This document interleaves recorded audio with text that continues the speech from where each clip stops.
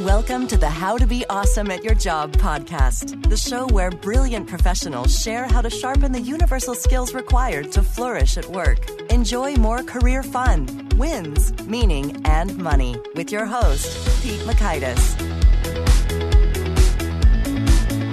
Hello, and thanks so much for joining us here for episode 361 with Chris Westfall. If you've been waiting 356 episodes to hear from Chris again, well, that wait is finally over. Chris has got so much good stuff to share, and this time he's talking about the language of leadership, how that unfolds, how to speak it and listen it and communicate with it. Oh, so right. So you'll learn 1, the 3 ways that people listen to each other, 2 you phrases that will help you get what you want, and 3, the thought that makes the impossible possible.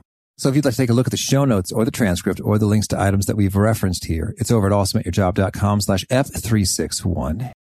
Now, here's the scoop on Chris. Chris Westfall is a national pitch champion and an award-winning MBA instructor at a top 20 program. He's the official pitch coach at the 5th largest university in the USA, where his strategies have helped raise over $30 million for student startups.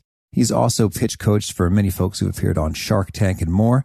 He's originally from Chicago, but currently resides in Houston, Texas, with his wife and 2 daughters. And he is an avid supporter of the performing and visual arts. So thanks to Chris for spending some time with us, and thanks to our sponsors. Check them out. Here is Chris. Chris, welcome back to the How to Be Awesome at Your Job podcast. Pete, I am super excited to be here. Thanks for having me again. Oh, I'm so excited to have you again. You know, we've come a long way since episode 5, your first appearance. And you've also come a long way in your career when you used to be a professional stuntman. I don't think we covered that last time. Let's hear the story. Well, it's absolutely true. I was a professional stuntman. And in fact, Pete, that was what I had to stand up in front of my entire MBA class and tell them, much to everyone's chagrin and surprise, because they asked us in a prompt. They said, tell us, what was your last full-time job before you came back to graduate school? And everybody is standing up there saying, well, I was a professional engineer, or I worked at a Big 4 consulting firm, and that kind of thing. And then it's my turn, and I get to stand up and say, well, I was a professional stuntman. And everybody's like, how did he get in this room? And Pete, quite frankly, I was asking myself the same thing. Now, look, I studied for the GMAT, and I had, good grades and all that kind of stuff. But my background was wildly different than what I wanted to do. And maybe folks listening to this podcast are thinking about a transformation for themselves in their career. And I tell you, for me, going from the green room, right, being a stuntman and trading fake punches, to going into the boardroom and really wrestling with some real business issues was the career transition that I had to make. But I was part of a stunt show at a local amusement park. I was part of the Batman stunt show, Pete. And I wasn't Batman, but I was the host of the show, and then I played one of the villains in the stunt show. Yeah. So as a stuntman, he was in sort of live shows as opposed to like film and TV. Right. Okay, interesting. Which means it's much more dangerous. Yeah. Much more risky because you're doing it live, and the pyrotechnics are live. And if you miss a punch and hit somebody in the mouth or something, it's happening live right there. So I learned a lot about risk and about calculated risk and about safety and also about capabilities, because when you have to, and again, this was in a southern state. I was performing in, it was 110-degree heat and doing stuff outside in front of 3,000 people every day. You learn a few things in that kind of environment, as you can imagine. Mm-hmm. Well, that's so cool. You've got a fun history and you're doing fun work recently, engaging with the Navy SEALs. That's awesome. It seems like they always get the best people. So kudos on that. That's awesome. And you got a recent book, Leadership Language. What's this all about? Well, leadership language is a look at how people can change the conversation and change their results. So for folks who are looking to be awesome at their job, being awesome means leading others, whether that means that you are a leader in title and you actually have direct reports, or you are someone who is aspiring to lead, or maybe just to influence your boss to give you a raise or to buy into your ideas. All of those objectives, they all start with your story and the way that you communicate. And that's what leadership language is all about. It's about communication, it's about connection, and it's about leading across the generations so that your best ideas can come to life. Mm-hmm. That's good. Well, so can you unpack some of that for us in terms of what's often the holdup when it comes to doing that connecting and inspiring? Well, a big part of communication and connection is listening.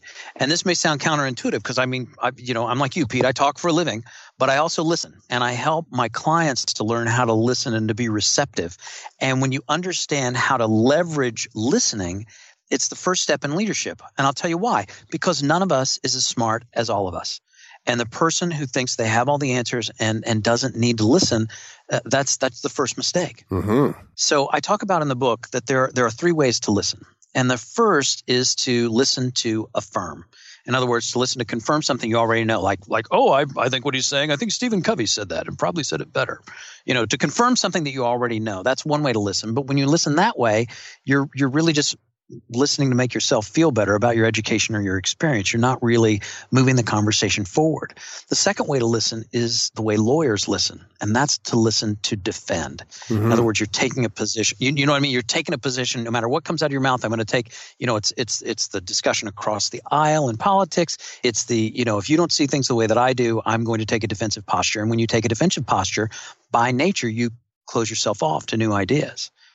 And if the leadership conversation is about innovation, is about changing the status quo and challenging the status quo and making things better, you have to identify with the third way to listen, and that is to listen to discover, which hopefully is the way that people are listening to this podcast, is to discover something new, is not to affirm something you already know, but to find that new thing, that next thing, that discovery that's going to propel your career forward, that's going to make you have a greater impact, and that's going to make you more awesome at your job. Mm-hmm. I like that little framework there. And it reminds me of some of my coaching training about different kinds of listening. And I guess this starts, in a way, these 3 forms of listening are, first of all, presuming that you're paying attention to the words coming out of the other person's mouth. Right. So that's a decent start, actually, and not something you can just assume, in the age of everyone's got their smartphone or even just they're hungry for lunch, like their attention may not even be on the words. But once they are, I think that's a nice reality check in terms of if you're sort of thinking about yourself and your situation relative in a conversation, you would say, wait a minute, what am I really doing here? Mm. And I suppose there may be times when you need to listen to defend, like, you are a litigant in a criminal or civil suit situation. But certainly listen to discover sounds a lot more fun and useful in the majority of contexts. Well, and I think that's what you've been sharing with folks on this podcast. And if I could just pay you a compliment, the discoveries that you've shared with others and the guests that you bring on, that's where the value comes from. And for the folks who are listening to this, think about where your value comes from. And it can really start with being a good listener and taking in information and then sharing that information in a way that's compelling. Mm-hmm. Absolutely. Well, so it starts with the listening. And then what would you say is the next step? Well, the next step, and this is counterintuitive, but if you want to be awesome at your job and create a greater impact for yourself, you got to take your attention off of yourself. Because if you're talking to someone, you're talking to your boss, someone that you wish to influence, you wish to have an impact in some way, and you're thinking, how am I doing? It's like playing a game looking at the scoreboard, mm-hmm. or running a race while you're looking at the clock. The real game is, how is the person right in front of you doing? How is your boss doing? How is your team doing? How are you making them the hero of your story? And so many times when we have objectives for ourselves, we begin by focusing on, I need this raise. I need this to happen. I need this idea to come forward. But what happens when you flip the script and you think about what your ideas, your raise, your promotion, whatever the case may be, means to the person right in front of you? And when you phrase your goals and desires in terms of the impact that it means for others, you exhibit the 4 words that represent, in my mind, one of the key leadership skills. And here are the 4 words. I've thought this through. I remembered it from last time. I was like, oh yeah. I was like, wait a minute. Are those the 4 words? There's a contraction in there. Is that 5? 4.5? I've thought this through. Mm-hmm. And this time, in the book Leadership Language, I talk about not only saying I've thought this through, but I've thought this through for you. Mm-hmm. Because leaders look in the direction of impact. They talk in terms of outcomes, and they think about impact, and impact not just for themselves, but for the people that they serve. And could you give us maybe some examples of sort of I've thought this through communication and what that sounds like versus, having taken it to the next level, I have thought this through communication and what that might sound like? The communication that thinks it through, you're actually looking, there's one word you can look for, and it's a pronoun. It's the pronoun you. If people use you language, what that means is that they're not just talking about how I'm very customer focused or I really pay attention to service. They're starting with the most important person, which when you use the word you make the second person first. Mm-hmm. So when people are only talking about themselves, that's your clue. When you're using words like I, me, my, we, our, you're only focused on your own objectives. What about the objectives of the people who are right in front of you? What are the puts and takes for your boss, your board of directors, your investors, your team? And how can you express that using you language? And I talk about it at length in the book and show several different examples, because it's one thing to say, let me tell you what you don't know about engineering. Well, that's a non-starter. Mm-hmm. Let me present myself as the expert. Also a non-starter, also instantly exhausting. Mm-hmm. But when you say something like, you know how, like if I say to you, you know how, when you're in Evanston in the winter, it's going to be cold. And, you're like, well, of course it's cold in Evanston in the winter. I know that, of course. Mm-hmm. But what I'm doing, and this is a very simple example, I apologize it's so simple, but what I'm doing is I'm acknowledging your expertise. I'm creating common ground. I'm not trying to show off what I know. I'm trying to demonstrate what we know together. And that's the power in you language. Yeah, and I like that. And what's so funny is it's almost like a Jedi mind trick as you say it. It's like I am poised to hear the next thing you say. It was like, well, yeah. It was like totally. Right. I'm right with you. So where are we going now? Well, that's the whole idea. If it comes from a place of sincerity without an agenda on it, it's a place of connection. If you put a spin on it, then it's called manipulation. But what you're looking for is a reason for people to say yes, because here's the thing. Common ground is what creates uncommon results. And you want people to see that commonality instead of your expertise. Mm-hmm. Right. And so I'm with you when it comes to the agenda. You're right. Like people can sense if you're trying to tie them down to a position or sort of box them into something using a series of Socratic questions. And we had Chris Voss, the FBI agent negotiator, at his book, which is awesome, Never Split the Difference, talking about how yes makes people kind of nervous. Like, what am I committing to? What's going on here? But when it's kind of innocuous and, as you mentioned, without an agenda, and it's sort of like, well, yeah, okay, sure. Understood, acknowledged, we're on the same page. Where are we going now? Exactly. And that connection is really key to any leadership initiative that you wish to undertake, and also to creating greater collaboration within your team, within your organization. Well, could you maybe give us another example of applying the you-know-how in sort of a workplace scenario and how that will come across way better, than an alternative, which may be a common mistake? In order to do that, I need to have like an objective for the workplace. But I think I can do it, Pete. I think I can. Think about how you can create something that everyone in the workplace is going to say yes to. And you can use a you-know-how. The other one that you can use to introduce it is, doesn't it seem like? Mm-hmm. Doesn't it seem like we need to make a change in some regard here? I'm going to struggle with this because I don't have necessarily a workplace agenda, but I. Oh, sure thing. We were looking to convince the boss to let us work from home, one day a week or one day a month or something. Doesn't it seem like office space is kind of at a premium here in the office? And, doesn't it seem like the investment that we just made in the video conferencing software, we should really take advantage of it? Oh, I love it. You're like a pitch champion or something, Chris. Pete, I am a professional. Don't try this at home. But that's the idea, is turning it into something that people see. Because here's the thing. People think sometimes that a conversation needs to be adversarial, or if I have a point of view, that it's going to be opposed to someone else. And that can make you hesitate. That can make you stop. In fact, the Harvard Business Review, there was an article that I read that says that 69% of managers are uncomfortable talking to employees for any reason. Say hear that again. 69% of managers are uncomfortable. I'll send you the link. I'll send you the link. Yes, sir. That's your whole life, is talking to employees. Do they mean their own direct reports or like any employees? Please explain. for any reason. Okay. This is the thing that was so startling about this. I got to send you the link. This is nuts. Okay, well, we'll definitely link to this in the show notes. But yeah, everyone wants, they have to talk to their employees, but the survey says they don't like it. And do we know why?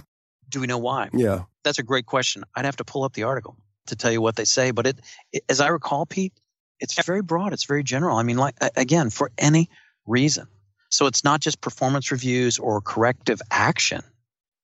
I think that maybe the survey was purposely left very broad. And maybe that's why they got that number. That's nearly 70%. I mean, it's over 2/3 of managers are uncomfortable talking to employees.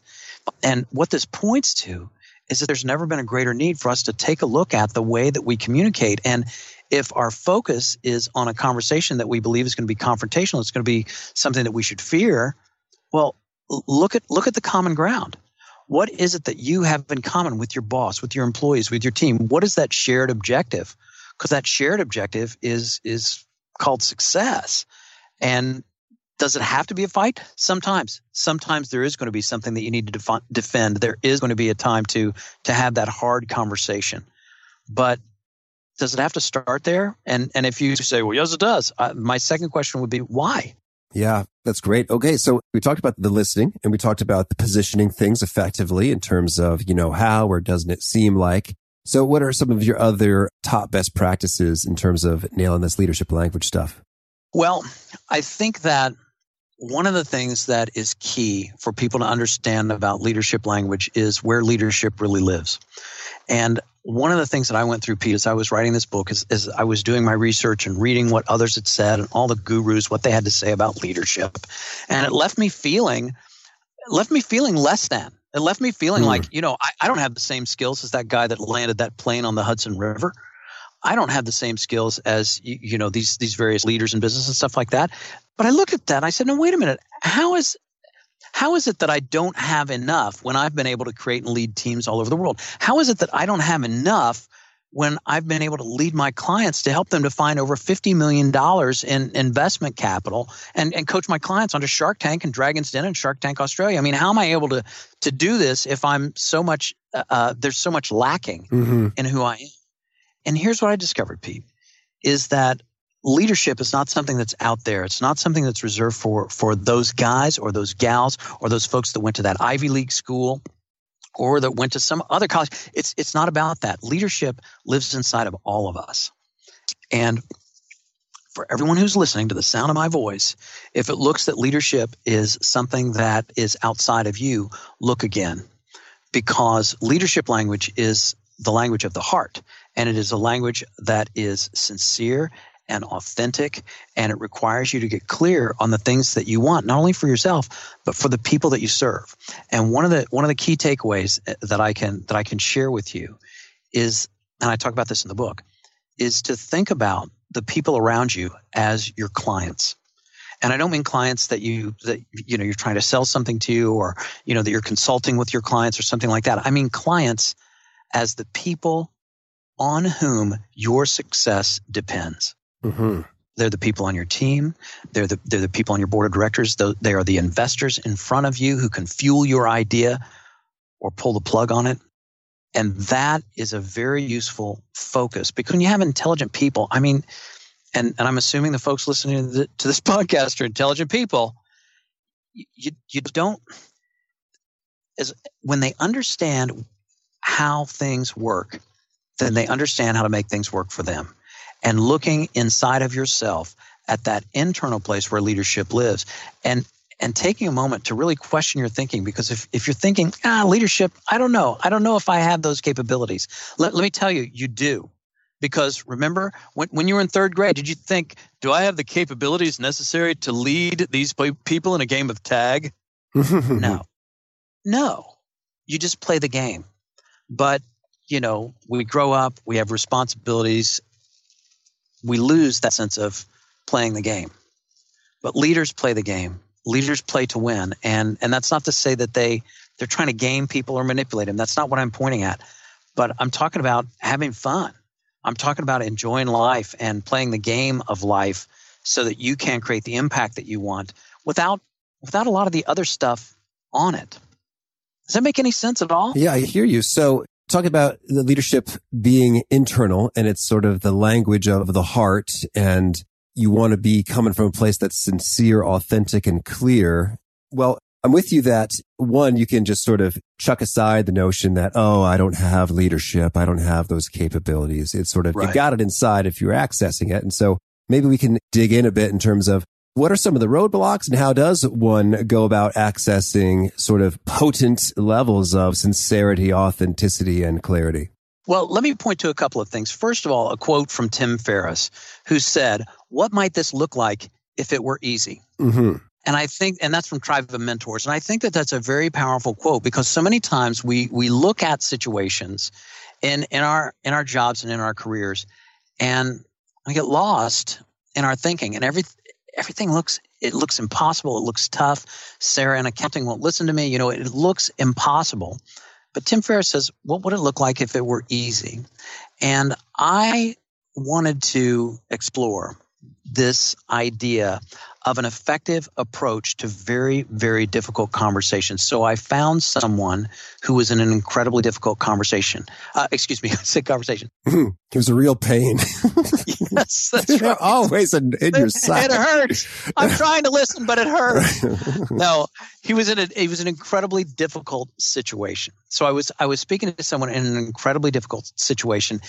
His name is Murray Wilcox, and he is an extreme surfer. This guy, he lives in Cape Town, South Africa, and he goes off the coast of Africa searching for waves that are 15 to 25 feet high.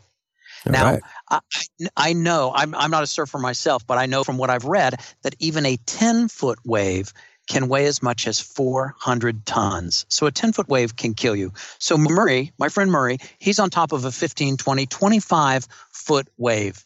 And I asked him, Murray, when you're at the top of that wave, it literally is a matter of life and death. What is going through your mind? Because I want to know, what is the mindset that allows you to survive in this extreme, incredibly difficult situation? What is your mindset, Murray? Here's what he said. My mindset is nothing. If you want to know what's on my mind, there's nothing on my mind. I'm not plugging in some attack pattern. I am not trying to maneuver. I'm simply in the moment. And I thought about that for a second. And I went, well, of course you are, because you don't know whether that wave's going to break left or break right. You don't know what is going to show up. And the only way that you can survive, in fact, the only way that you can be at your best is when you have as little on your mind as possible. All right. That's cool. Certainly. And so that is powerful with regard to being able to respond and react appropriately. You're not getting sort of caught up in your own stuff and mental chatter, having some clarity and presence and awareness in that moment. So that's cool. So can you tell me more about this notion of how this question, what might this look like if it were easy, creates transformations? It really does, Pete. And the question that also shows up that kind of points in this direction is this one. How big is a problem when you're not thinking about it? It's intriguing because it's sort of like the immediate answer is, well, it's like it doesn't even exist. But then the implication is not, I imagine, so then just ignore them and you'll be fine. But here's the thing that it points to. It's not ignore your problems and you'll be fine. I'm not trying to say ignorance is bliss, although it may be. But the point is this. Consider the impact that our thinking has. And when Murray, my friend, is at the top of a wave, what he's trying to think about is as little as possible. He's not plugging in an attack pattern. And when we're not thinking about our problems, they seem to cease to exist. Which points towards this idea that our thinking is what is creating our experience. Mm-hmm. And that is what, and by the way, if that's not true, then how can you be super busy and not feel stressed, or not really have a lot on your plate and yet feel extremely stressed? Yeah. If it comes from our external circumstances, then we should all go out and try to, self-medicate or, buy toys until those feelings go away. But as well as I do, that when you've got the toys and you've created the life that you've dreamed of, happiness may or may not follow. Right. Well, why is that? And this is one of the aspects that I point to, is the role that thought plays in people being able to access their authentic leadership skills and to really be at their best. And what I learned from Murray and from others that I feature in the book is that this idea of creating a mindset for success, which so many people are chasing, and here it comes, Pete. I mean, call me a liar if you want, but that idea of chasing a mindset is actually the exact last thing that we need to be doing, especially when the stakes are high.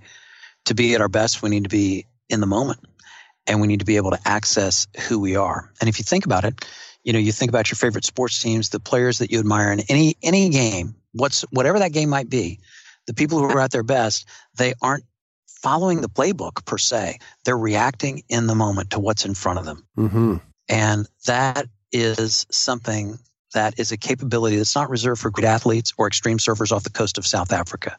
That's something that's inside you and me. And when our thinking quiets down, we have the opportunity to see it. And there's not a 6-step process to make your thinking quiet down. It's actually one step. It's simply seeing that your thinking is just there, that your thinking is just thinking. And here it comes. Just because a train of thought shows up doesn't mean you have to ride that train. Mm-hmm. Yeah, that's cool. Boy, there's a lot here. So what I'm gathering here is that question, what might this look like if it were easy, isn't so much a prompt to spark a clever process innovation or new approach to doing something, so much as a reminder that no, it's just your brain and the way you're thinking that's making it hard, and you could choose to let go of that at any moment. I could tell you story after story of things that looked impossible. Things that, if you'd have caught me at a moment in time and said that this never could have happened. This book at one time looked impossible. I thought there's no way.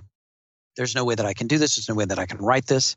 Well, then what changed? Well, what's funny is that when my thinking settled down and I said, what might this look like if it were easy? What would happen if I looked at this in a different way? What would this look like if it weren't impossible? Is there another way of looking at this? If that sounds like a process, I'm saying it wrong, because really all I'm doing is identifying that I have some thinking about a subject. Mm-hmm. And it's that thinking that colors it. As I think it was Shakespeare that said, there's nothing neither good nor bad in this world, but our thinking makes it so. Yeah, I hear you. So now you mentioned that it's not a 6-step process, it's a 1-step process. You're just noticing that you got some thoughts and that you don't have to ride the train. If folks have a little bit of difficulty with a train of thought, they always can't seem to resist hopping aboard, and taking every train where it cares to go. What do you recommend for these folks? Well, first of all, I would recommend that they hear me say this. Me too. I'm the same way. Mm-hmm. I'm a planner. That's the way that we are as human beings. We are wired to plan and to think things through and to roil around and to create scenarios in our minds so that we can do the mental equivalent of working through pi, mm-hmm. Trying to solve for pi. And that it just keeps going and it keeps going and keeps going. So if it's true that our thinking is defining our experience, the key is to simply identify that the thing that's making that look impossible, whatever that situation might be, it's just a thought. And a thought can hurt you. Thought is fleeting. And, in a few minutes, another one's going to, or a few seconds even, another thought's going to come along. I mean, have you ever had something where you're like so frustrated and, just going crazy, and then 5 minutes later, you're like, what was that all about? Mm-hmm. Yeah. Where did it go? I mean, the situation is still the same. That guy he did cut you off in traffic. But now there's a great song on, Chris. Exactly. And now we're experiencing something different. And, I think that is also a message for how to be awesome at your job, is to remember that as intense as things might be, you can step back at any time. You can, and you don't have to go to a beautiful part of the world. You don't have to jump on an airplane. You don't have to go for a hike or go skiing or whatever your flavor is of getaway. What you're looking for is never more than one thought away. And I talk about that in leadership language, and it's understanding the nature of thought. There's no process. It's an understanding. When you have that understanding, you see that reset, that place where you need to be, is never more than one thought away. And often taking a look in the direction of what this might look like if it were easy can point you towards a new perspective and ultimately new results. Mm-hmm. I'm reminded of another question I picked up. I think it was from Tony Robbins, which was, what's great about this? When you're freaking out about something that just seems like the worst, and you say, I guess it's pretty great that I'm working with an opportunity so big that this is my worry. And could I only imagine, having opportunities so big and worries this big 5 years ago in my career or in whatever context? Sure, absolutely. It's like the old saying, how would you feel about having to pay $100,000 a year in taxes? And Pete, I would say I'll take that all day long, because you know how much money I would be making? Oh, yes, more than 300,000. You see what I mean? Mm-hmm. Right. You would think, yeah, more than 6 shekels, which is what I have now. So no, but you see what I'm saying? Sometimes success or fear of success is what stops us. Again, the question, what would this look like if it were easy? Would it be okay with you if the thing that is so scary was actually just a thought? And if it's just a thought, then a thought could change. And when thoughts change and new thoughts show up, guess what? New perspective, new results, new opportunities, and the blockage, the thing that's stopping you, the thing that's holding you back goes away. Because here's the thing, Pete. I mean, if something's holding you back from something that you want, you have to ask yourself what you're doing to enable that situation to exist. Mm-hmm. And so what's intriguing about this is that you're a communications expert, and you've done all this research and dug into it. And so it seems like what you're saying is the heart of having these connecting, inspiring conversations isn't so much about following a certain framework or process or protocol, so much as just getting your brain in a place where you're cool going there. Yeah, because again, leadership is not an external journey. It's not a place that you visit or that other people know better than you. Leadership is something that, again, the world according to Chris, this is the way that I see it. Leadership is something that exists inside of all of us. And when we understand the nature of the human condition and the way that our minds work, what we can do is create a natural enthusiasm, that contagious engagement that you're talking about. That, what would happen if this were really great? How would I approach this situation? Mm-hmm. And that's what comes through when our thinking dies down. And that's a big part of the work that I do in my consulting and my coaching, is to take a look at the obligations and labels and the way that things look, which is really, it's our thinking. It's the way that we approach the world. And those thoughts can appear so real and so restrictive. I know, because I have them too. I'm wired the same way. I'm talking about myself, but actually I'm talking about all of us, because this is at its core, Leadership Language is a book about human nature and how to tap into that potential that's inside of all of us. And when we understand the way that we work, the way that things work, the idea is that you can make things work for you and for the people that you care about, the people that you wish to influence. And that's really the nature of the connection and authenticity that's at the heart of Leadership Language. That's awesome. Well, Chris, tell me, anything else you want to make sure to mention before we shift gears and hear about some of your favorite things? Well, I just want to make sure that people are aware that of the resource that's available on my YouTube channel. And I don't know if this is the time to talk about that, or if we want to hit that in the end, but it's youtube.com/Westfall Online. And I've got over 200 videos on there, and it's a great resource that people can check out if they're curious to learn more. Well, beautiful. Thank you. Well, now could you share with us a favorite quote, something you find inspiring? Something that I find inspiring, I'm going to go with Nelson Mandela. It always looks impossible until it's done. Mm-hmm. Awesome. And how about a favorite study or experiment or bit of research? Favorite study and bit of research is the Harvard Business Review study that you'll find in the link down here on the page, wherever this podcast will be located. Oh, absolutely. I don't know. That just makes me chuckle a little bit. I'm uncomfortable talking to employees about anything. The thing that I love is mind-boggling research that points towards something and you're like, no way can that be the numbers. Helen Langer is another one. She's a Harvard researcher that did research into the nature of mindset as well as the nature of agreement and stuff like that. So Helen Langer has done some interesting stuff as well with some numbers that are startling. But you'll have to check that out to find out more. Oh, sure. Well, you don't have to drop us the specific number, but if you could just tell us, for example, crazy number blank. Is there something that strikes you?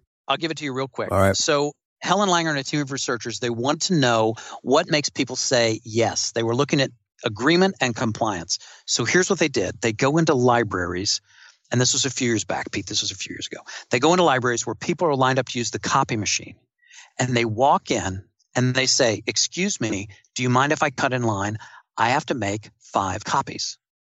What percentage of the time do you think people said, yeah, sure, go ahead. You can make copies. What do you think? I think this is ringing a bell. That one was small because they were missing a key ingredient, Chris. Which was? The word because. You're exactly right. You're on it. You're on it. Actually, the number was, it wasn't small. It was actually kind of surprising. It was a majority. It was 60% of the people said, okay, yeah, sure, you can copies. But you're exactly right, Pete. They went back in and they offered a reason, and it changed the statistic from 60% to 94% of the time. People said, yeah, sure, you can make copies. And they introduced a number of other variables as well around this idea of saying the word because and offering a reason. But the key takeaway is that people want to know not just your why, but your because. You know, it's like that great book, Start With Why by Simon Sinek. Love that book. But, you know, I read that book and I'm like, well, what's step 2? Mm-hmm. And step 2, according to Helen Langer and her researchers, because. And offering a reason can be the key to being more persuasive. So anyway, that's another little piece of research that I find very interesting. Well, that's good. Thank you. And how about a favorite book? Favorite book I love to sell is Human by Daniel Pink. I also really like Impossible to Ignore by Carmen Simon. Oh, yeah. We had her on the show. She's wonderful. Did you? Mm-hmm. Oh, she's terrific. And I quote her in leadership language quite a bit. She is terrific. Really like her perspective. Certainly. And how about a favorite tool? Now, if I say iPhone, that's just too broad, isn't it, Pete? Well, you know, we've heard it a time or two before, Chris, so I might challenge you to up the game a little bit. Maybe there's a particular app or innovative way you use your iPhone. Sure. Well, let me say this. The app that I like the most is probably Visita, which is like Calendly. It's a scheduling tool, and it allows people to connect with me and see my calendar online and set up times for us to have a conversation. And as a guy who is all about helping people to change the conversation, anything that can help me to create that conversation for others is a very useful tool. And what I find awesome about you, if I could just brag for a moment, is that that's just like wide open on your website. It's just like anyone can go up and, you know, schedule some time with Chris, which I think is massively generous of you. And I don't know, maybe it's the cynic or the business strategist in me who's like, a decent percentage of those must convert into paid gigs, or else how could you invest that time in that way? Sure. It's true, Pete. But I'll tell you what, I mean, like I say, I'm all about the conversation. And isn't that what we well, maybe not for every business, but certainly for mine, I'm very interested in a time to talk. And so I take the time. And if people want to, and you can pepper me with whatever you want for 30 minutes. You can ask me anything, and I'll do my best to tell you what I can. Try to help. Yeah. What a guy. Look, leadership is about service. Life is about service. What we're doing here is to try to serve others and help them be more awesome at their job. So, I mean, that's my way of serving. I can't heal the sick, but I can help with communication. That's awesome. Well, it's appreciated, and thank you. And I encourage folks to check that out. It's pretty cool. So that's the tool. And how about a habit? A habit that I have is to make sure that every day is different, that I don't fall into a pattern. And I'll tell you why, Pete, and I'll tell you why this is so important. I'm not just trying to be kicky here. Imitation is not innovation. And every day I'm looking to discover something new and to create something new and to be better than I was yesterday. And that means that today can't look like yesterday. And that also points towards resourcefulness for me, being able to not get locked into a pattern, to make sure that my thinking is expansive. So my habit is not to get trapped into a habit. It's so meta. I know it. Sorry to be so meta. And tell me, is there a particular nugget you share that really seems to connect and resonate with folks? They retweet it and they quote it back to you. This idea that where you are is not who you are is something that seems to resonate with folks. And that means that where you are in your life, your relationships, your career, that doesn't define you. It may look like it does. It may look like that is the box that you are in. But I mean, if you think about it, Drew Brees is the top passer of all time in the NFL. And his first play as a professional quarterback, he was sacked and he fumbled. And from those humble beginnings, he's become the greatest passer in the history of the NFL. And whether you are someone who just got sacked and fumbled or you're a stuntman, where you are is not who you are. It does not define you. And pointing people towards that internal resourcefulness and that internal journey is part of the work of leadership language. And one of the things that I think people always need to remember, where you are is not who you are. Beautiful. And Chris, you mentioned the YouTube channel. Any other key places folks might go if they want to reach out or get in touch? Well, you can find me on the Instagram. You can also find me on Twitter. Everything is Westfall Online. And my last name is like the direction in the season, Westfall. Mm-hmm. And that's also where you can find me on LinkedIn. So Westfall Online. And my website is westfallonline.com. So those are some of the resources that are out there. Perfect. And do you have a final challenge or call to action for folks seeking to be awesome at their jobs? Say the most honest thing that you can. Mm-hmm. I'm not suggesting you walk into your boss's office and go, you know what, you need to lose weight. I'm not suggesting that. But think about the most honest thing that you can say. I want to challenge people to have the conversations that need to take place to face whatever fears might be holding you back from the thing that you need to say and do. And take that action, because the only way that you change your results is by taking the action that brings your story to life. And if you've got great ideas, take the first step. And that first step, 99 times out of 100, is a conversation with someone that can help you to bring your ideas to life.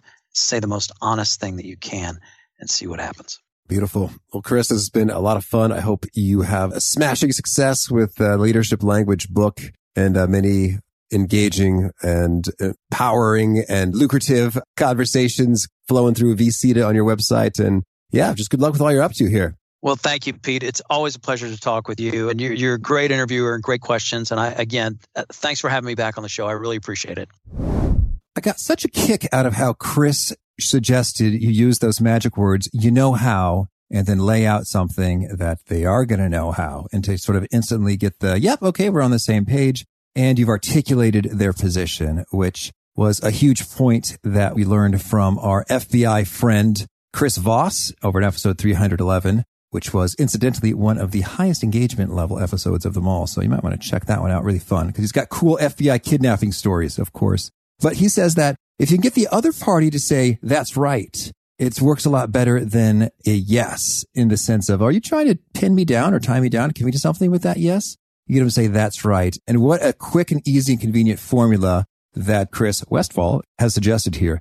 You know how, or doesn't it seem like? So a great script to have in your back pocket and to trot out anytime you're trying to get some shared rapport, some common ground as a foundational base for your subsequent communication. So handy there. Hope you dug that and more. If you want to check out the show notes or transcript or links to items that we've referenced here, and there's a bundle of them this time, that's at awesomeatyourjob.com/F361. And if you haven't already, I hope you'll push the subscribe button. And if you do so, you'll catch our next guest. It's Marianne Karench. She's talking about sticky words and persuasive communication and more. Until next time, peace.